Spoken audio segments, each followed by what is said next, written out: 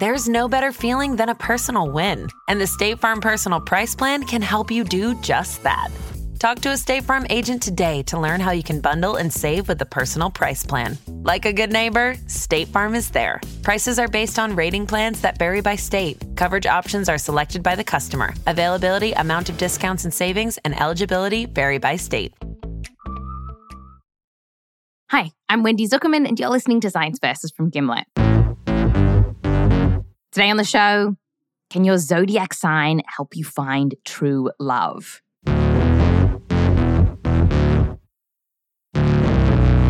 Okay, so it might sound a bit wackadoodle, but so many people out there use astrology every day because they think there's something to it, that their sign can tell them something about their personality and their love life. And it turns out that science has actually taken this seriously enough, that there's a bunch of studies on it. And one guy who's done one of those studies is Dave Henningsen. He's a professor at Northern Illinois University. I'm a Capricorn. Twinsies. I'm a goat all over the place because I'm a Capricorn and I'm also year of the goat if you do Chinese zodiac. So I've just got goat all over me. And so a few years ago, it behooved Dave to put astrology to the test. And he was like, okay, well, let's look at it. Let's use science and let's actually make predictions based on astrology, and then using those predictions, test them. So, if you want to know if Natalie really shouldn't be dating Capricorns and if no one should be dating Geminis, all you need do is grab a bunch of couples, find out their signs, and ask them, how's it going? And this is what David and a colleague did. They recruited 550 married people and got their birth dates so that they could figure out their zodiac signs. And then asked them to rate how much they agreed with statements like, my relationship makes me happy. My partner is very good to me. I'm enjoying my relationship. Dave then used these surveys to see, were the happiest couples the ones astrology predicted to be the best match? How about the miserable couples? Were they all Cancers and Capricorns? He talked to producer Meryl Horn about it. What did you find? If astrology.com said you were at a more favorable relationship, you were likely to be more satisfied than if they said you had a less favorable relationship. So it worked. It did. There is at least some evidence from my study that it might be effective, that it might have some small effect. Yeah, couples with compatible signs were a tiny bit more likely to be satisfied with their relationship. And we were quite surprised by this.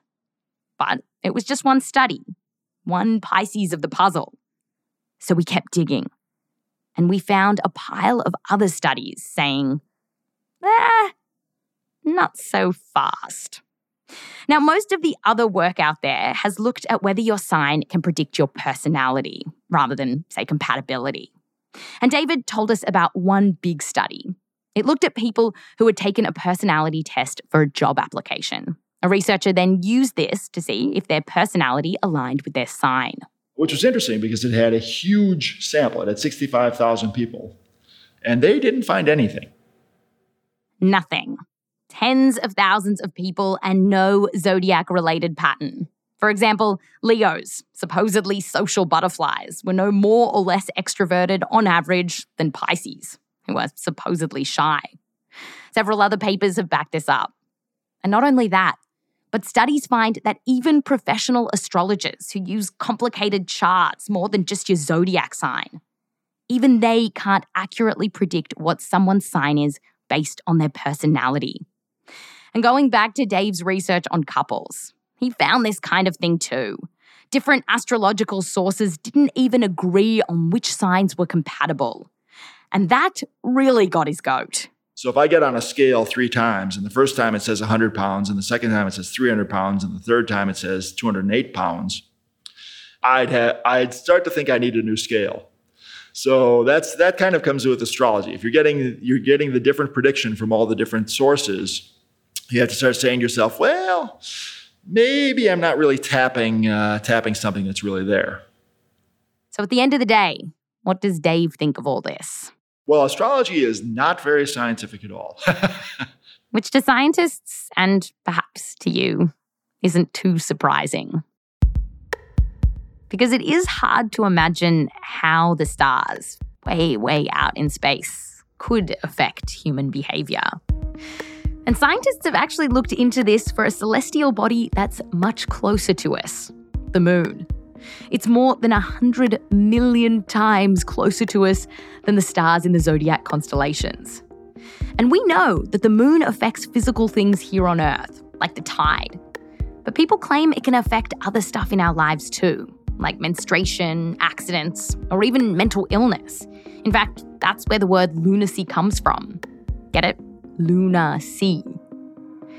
But when researchers have looked to see if the moon influences any of that stuff, they find no clear evidence here. So unless you're a sea creature trying to lay eggs at high tide, the moon probably isn't changing your behaviour. And if the moon's not changing your behaviour, we can't imagine how the stars that are so much further away would either. So if astrology is bunk, why can it feel so true? Well, one thing that comes up over and over again is that a lot of these predictions are kind of mealy-mouthed. They're not specific. Here's Dave again. They don't say you're going to be hostile to children under 8. They say you're outgoing, or they say you're stubborn, or they say you're a good friend. We're all those things, at least sometimes. Scientists have shown that when we read things like this, we focus on the stuff that rings true and forget the stuff that doesn't fit. And you might not need one more study to convince you about all of this, but we've kind of saved the best for last here. It was a study from France. A psychologist found a bunch of people who were interested in astrology, and he sent them this reading saying, "This star chart, it's specifically made for you." And then he asked them, "Does it match your personality?" Almost everyone said yes. But here's the kicker. Everyone got the exact same reading.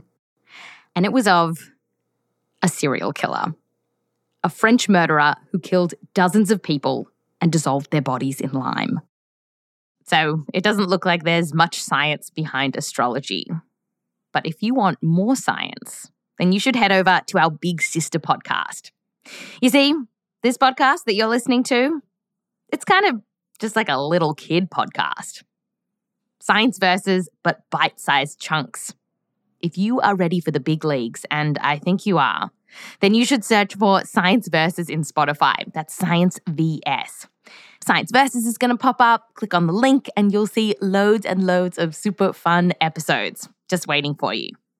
All right, I'm Wendy Zuckerman. I'll back to you next time.